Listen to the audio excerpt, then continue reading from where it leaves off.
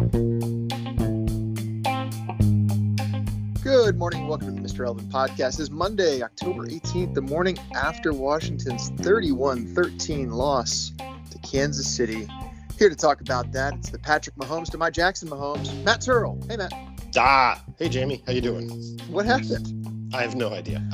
My mute kicked on and then it kicked off. Don't worry. I'll edit that part out so nobody will know it's there, but I'll leave this in so they'll know they missed it. It's going to be great.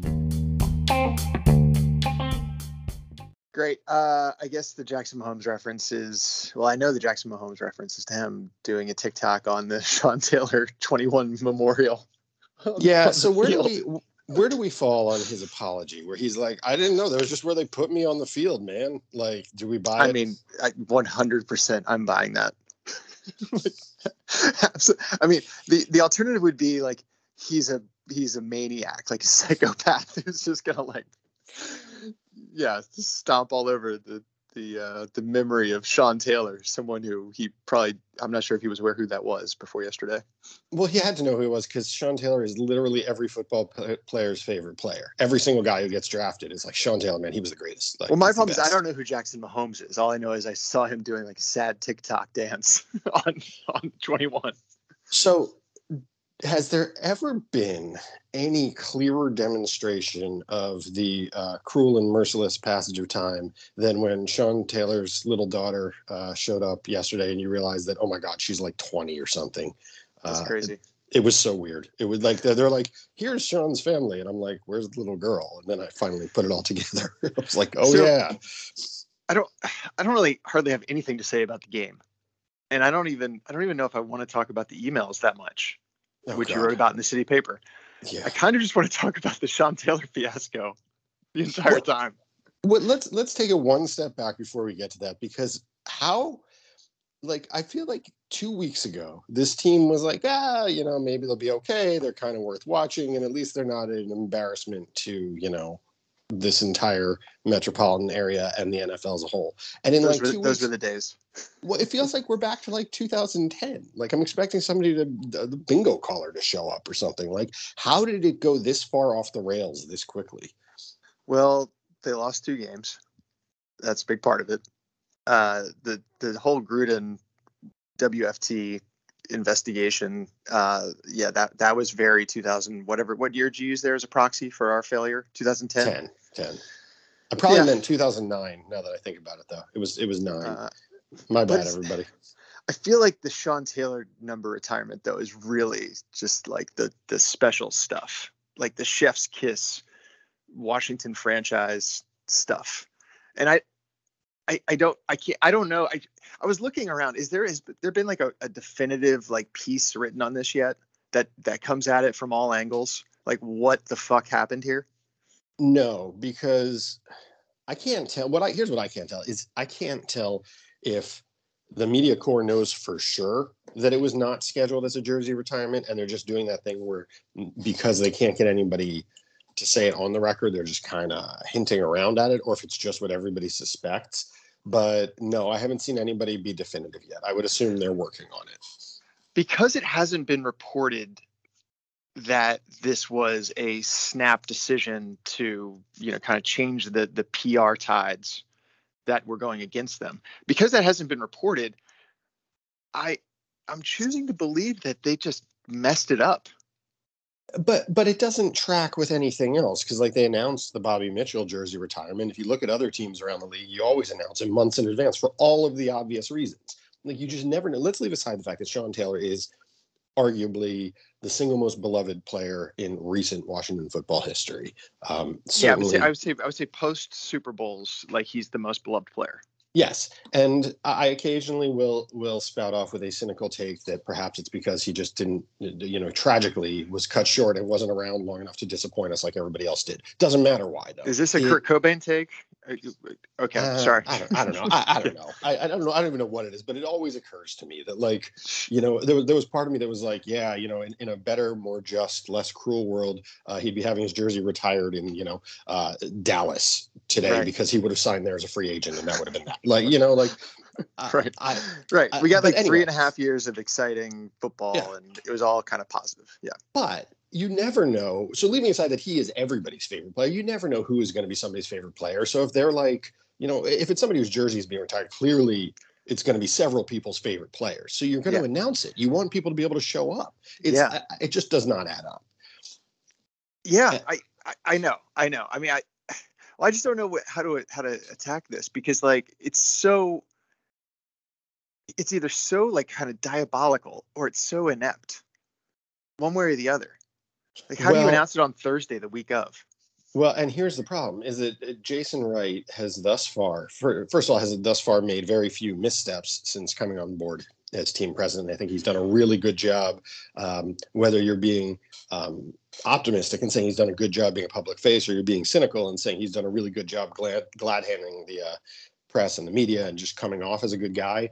The one thing I have never once thought is that he's stupid.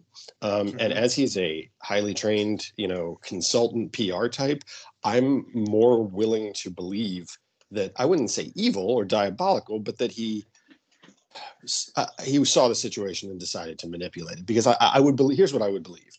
I don't think he's so stupid that it never occurred to him that people would like to know in advance that Sean Taylor's jersey are being retired. I do think it's possible that what he underestimated was how furious everybody was going to be if they tried to break glass on this. I think he might not have seen that coming. Yeah, but like, what's the motivation to like break glass, so to speak? There's no like a Sean Taylor number retirement is a special occasion. But is it really going to like cure anything that's wrong with the team? Like, people are going to be right back to where they were, the day after, the week after. It might. Like, I don't even understand what they're trying to accomplish by if they're like rushing to retire the number just to change the narrative. That's inept as well, because it's not really changing the narrative for anything more than a day. Well, here's a fun one. I hadn't even thought of this until you posed that question. What if it wasn't actually to change the narrative? What if they had a concrete metric, such as tickets sold, and we're like, holy shit, we're going to have 10,000 people at this game because nobody thought Washington was going to win. There's nobody on Washington's team that you want to see. I know people believe that Patrick Mahomes is a kind of quarterback that people would buy tickets to see, but I'm not really sure of that. I was going to say, even as a Washington fan, I'm more likely to buy tickets to see Pat Mahomes than to see a number retirement.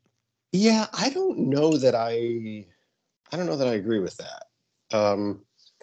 If nothing else, you can see Mahomes every week on your TV, whereas the number retirement, to really get the full effect of, you're going to want to be there in person. Mm-hmm. I don't know, but maybe they weren't trying to change the general narrative. Maybe they're trying to juice the numbers. I mean, there were 51,000 people reported attendance as it was, and that's with the thing. Like, that's not good. Yeah.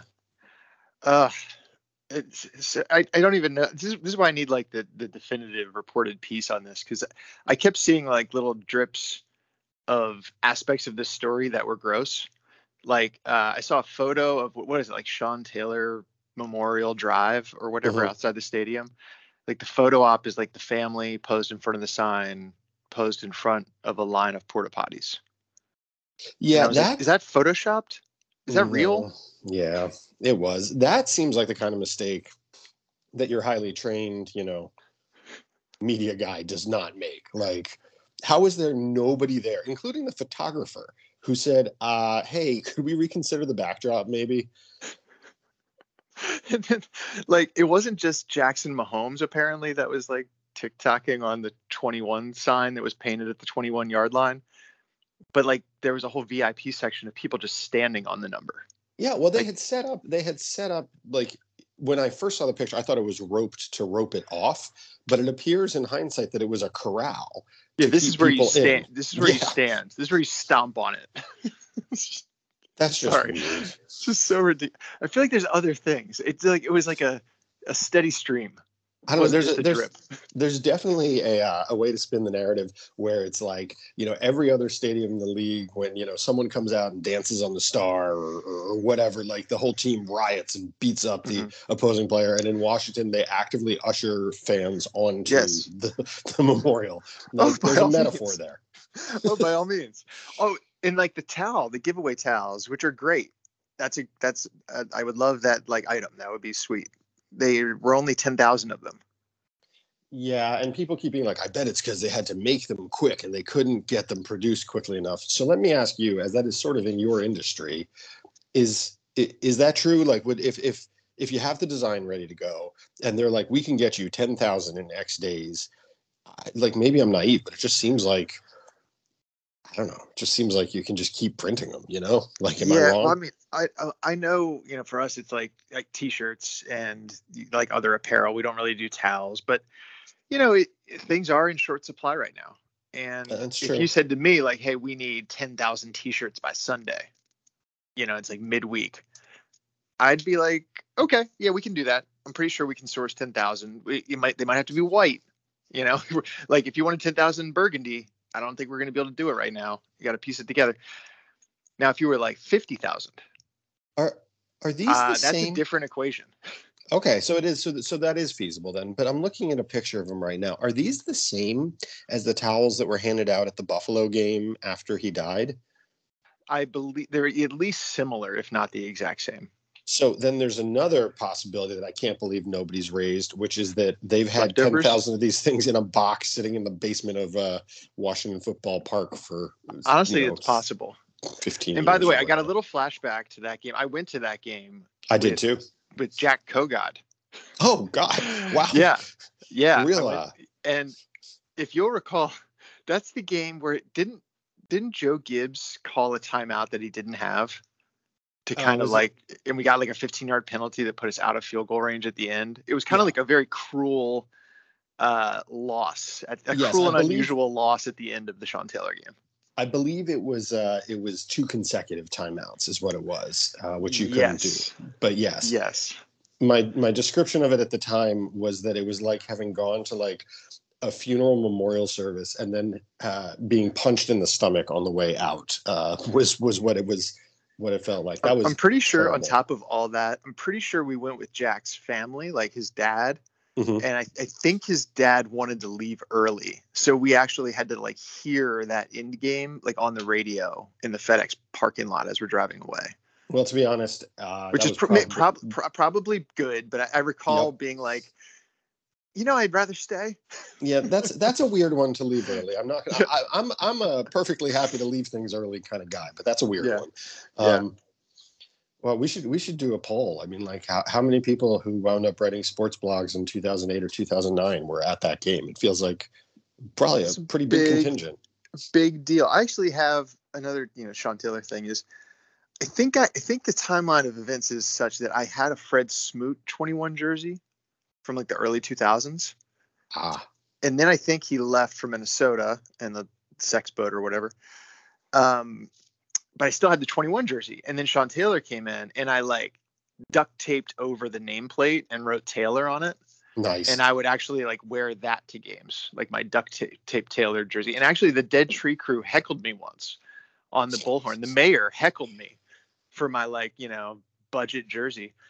Anyways, I still have that duct tape nameplate Taylor. It's like on my like laundry hamper. It's hard to describe. It sounds bad, but whatever. It's like on my laundry hamper. So like I have like the Taylor. It's like written in black Sharpie on duct tape. It's like in my closet. I see it every day, and that's my I Sean Taylor keepsake.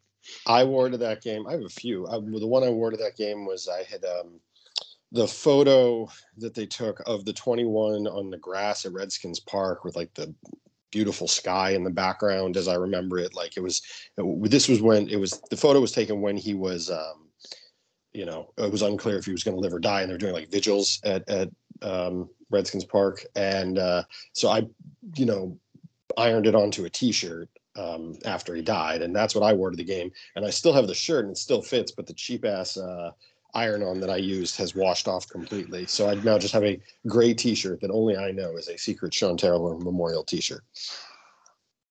The other Sean Taylor T-shirt that I no longer have. I don't know what. I might have it. I do have like a tucked away assortment of tees that I know I'll never wear. It's like a gold T-shirt or like yellow gold T-shirt, and it just says in block like burgundy letters, "Free Sean Taylor." I remember those. I don't even know where I got it, but I've got it. Was it Mr. Irrelevant who did the logo that was like a flame? It was like the 21 with like a candle flame in the negative space. Oh, I know what you're talking about, but no, that was not us. That was not you guys. Okay. No. Yeah. God, man, that was a big deal when he died. It's kind of coming back to me now. I didn't really think about it the last few days. It was more like the absurdity of what was happening with the number retirement ceremony. Which lets you know how badly they screwed this up. That when you and I think of myself as one of like the least sentimental people I know. But even I get sentimental about this. I still have in the parking lot of FedEx Field that game, I bought, some entrepreneur was selling Sean Taylor Memorial flasks filled with like what is allegedly whiskey. The label they were already filled. Yeah. Oh yeah. What an incredible entrepreneur. No. It wasn't even no flask implies something nicer. This was, you were buying like a little, not even a quarter pint, whatever it is, the little bottle of whiskey, and the label was like modeled after the Jim Beam label, but it was like a Sean Taylor something logo. That's an incredible item. Yeah, well, it's sitting somewhere around here. I think it's actually in that cabinet over there. So point is, like if I'm this sort of vaguely nostalgic about it, and you're this nostalgic about it, and we didn't think about it during the entire actual jersey retirement, they botched it as badly as it could be botched. Well, if I'm being generous, it's also because I'm pretty checked out as a fan right now. Like bringing it back to the Chiefs game, I watched with my son the first like quarter and a half. I think we were actually winning when I left with the rest of the family to go to the pumpkin patch. Mm-hmm. And then we were like kind of watching like on my phone as like, my wife was looking the other direction at pumpkins. And it just, even though they were winning and that was exciting, it just never felt good. It never felt like it was going to go right. And then it went terribly wrong. The rest, the rest of the game, the last 2/3. Well, I'm ready. I'm checked out enough that I'm now ready to see Kyle Allen at quarterback, just because why not? It's that bad. Yeah, I think so. And the Heineke experience has now gone that poorly. Yeah, well, why not? Like, see what the guy can do. I think we'll see if this actually happens. This podcast may be the only thing that negates this, but I feel ready to just start watching Red Zone on Sundays. And if something good happens in the Washington game, I'll get to see it on Red Zone. I certainly don't need to but I'm not enjoying watching the games. And my whole point at the start of the season was like, it's going to be fun to watch this team at least it'll be entertaining. It has not been entertaining. It's been dreadful. It's been just a tedious slog. Yep. By the way, if Kyle Allen excited me at all, I'd be on board with benching Heineke. But what are you doing? Like, why are you going Allen? I don't know. Sometimes you ever just sort of rearrange your office just because like it's been that way for a little while. Well, now that you say that, I kind of want to rearrange my office. Me too. Yeah. I don't know. It's just it's not, because it's not fun. The whole point of Taylor Heineke is that he's been fun to watch. So I guess the first alternative is you say, you know what, Taylor, we tried to make a real quarterback out of you. It's clearly not going to happen. Why don't you just go out there, have some fun, draw up, whatever, like be crazy. And then when he gets injured, inevitably playing that way, then you bring in Kyle Allen. So. Well, I was disappointed just that they didn't put points on the board. Like the Chiefs defense is as bad as the Washington defense.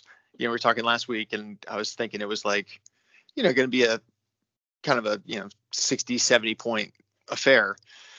They only put up 13. Now the Chiefs, they held up their end of the bargain. I think they scored 34. But that Washington wasn't able to score more than 13, despite, the defense getting a couple turnovers. Disappointing. Oh, what I did on the defensive side, what do you expect?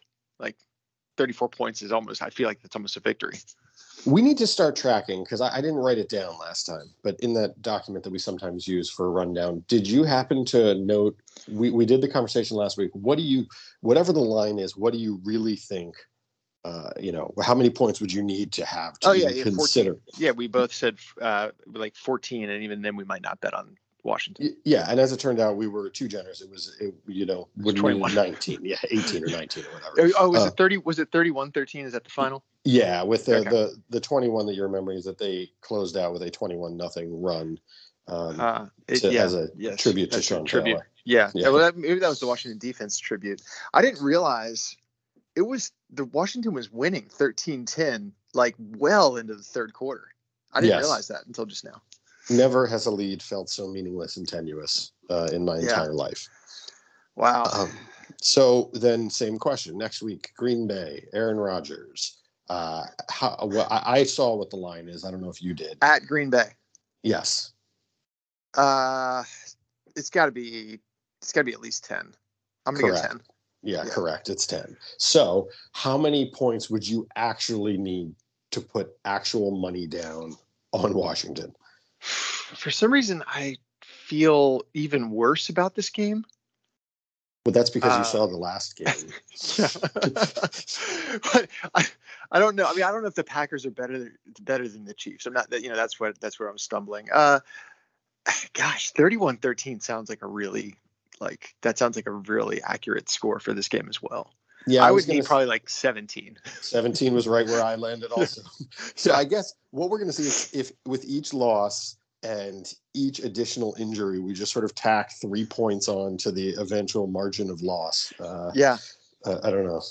Yeah, man, it's tough. Here's the thing: is like you mentioned watching the Red Zone channel instead of watching a game. I'm definitely there with you right now. Like, in fact, I probably wouldn't even choose. It wouldn't even take Red Zone channel to lure me away. Like this week, it was Ravens Chargers were on one at 1 o'clock. Mm-hmm. I'd rather watch Ravens Chargers. Oh yeah. As I think I said last week, I have this thing now where my son has a class that starts at 1 on Sunday, so I wind up sitting outside of a sports bar that's near his class, and so I've got a selection of TVs, and I just find my attention like wandering away from the Washington game, which is confusing because Washington has sound on because in DC metro area, and so like I'll still be hearing it, and I'll be back in my mind. I'll be like, God, whatever game they're calling sounds boring, and then I realize it's the game I'm supposed to be watching. It's real bad. It's very very bad. And then I get home for the second half, and theoretically I watch the Washington game, but now Red Zone. One thing that I thought was cool was the Chase Young, Sean Taylor face mask tribute with the Yes, that was tape around amazing. the. Yeah, Yes. that's really cool.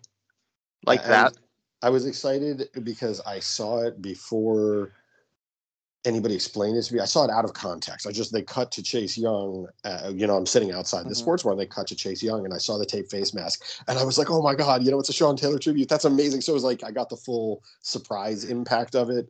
You knew exactly what it was. Oh, absolutely. Yeah. But it wasn't like, I'm sure somewhere out there he said, "Oh, I got something special planned for Sunday," or somebody said, "I've seen something in the locker room that was really interesting." But I got like just the straight up like surprise of it, and it was great. Although, did you notice it was gone for the second half?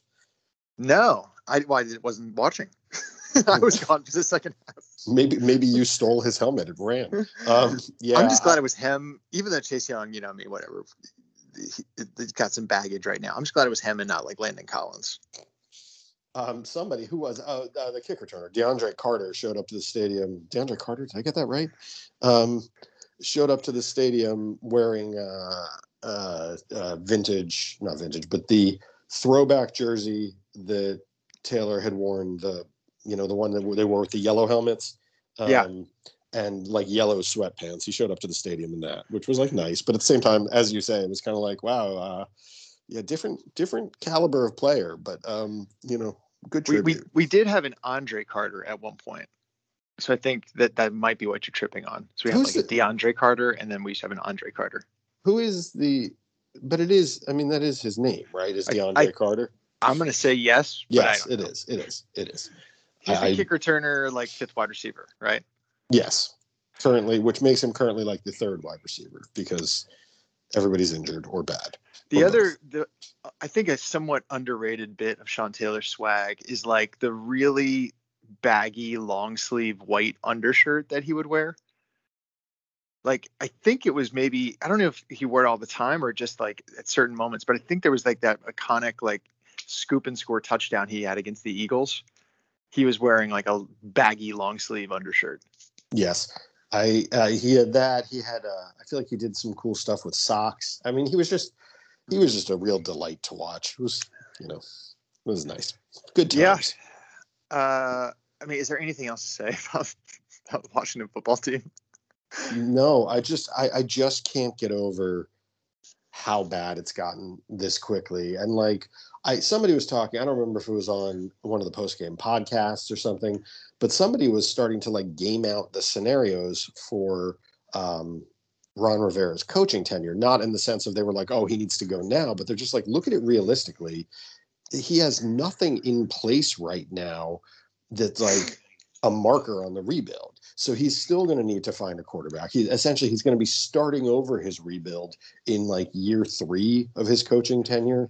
And that's not where you want to be, on a 4 or 5 year contract or whatever. It's just not good.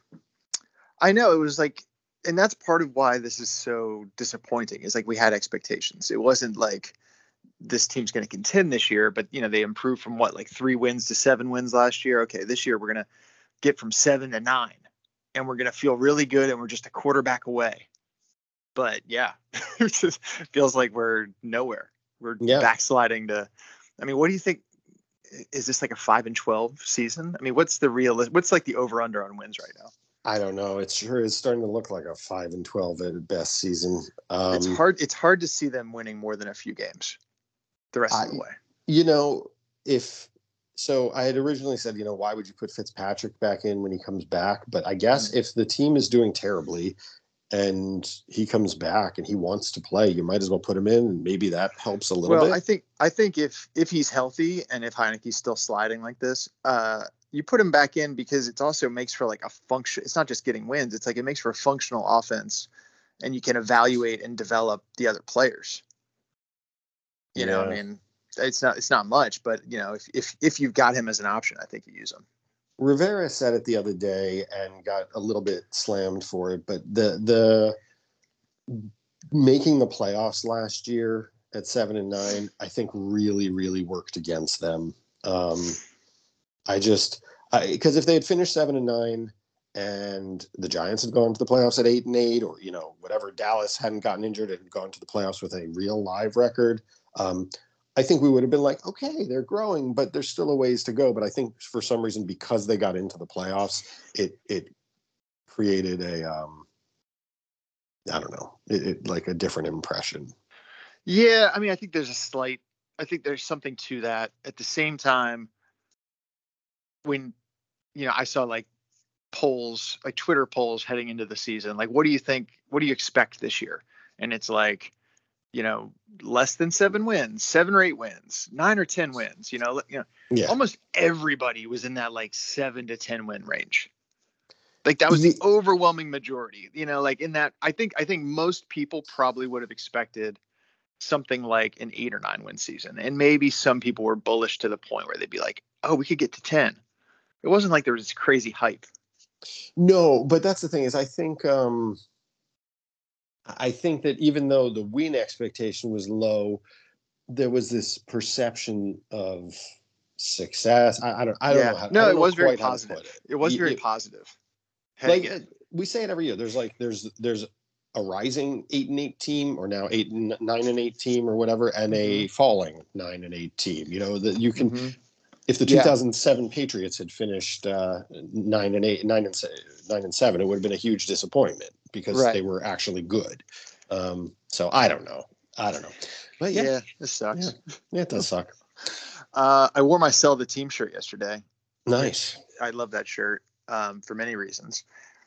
But trying to explain it to my kids, they were like, what is that? Like, who are you talking about? And I realized it dawned on me that they didn't know who Daniel Snyder is. Wow. I had to kind of like explain all that, or try to explain it in like the Reader's Digest. You're talking to an 11-year-old version.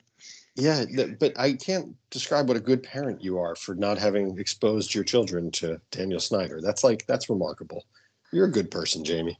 Yeah, thanks, buddy. I mean, I do feel bad though, because like my 11-year-old football obsessed son has become a Washington fan. Like, despite what we talked about last week, like he had a Panthers theme party.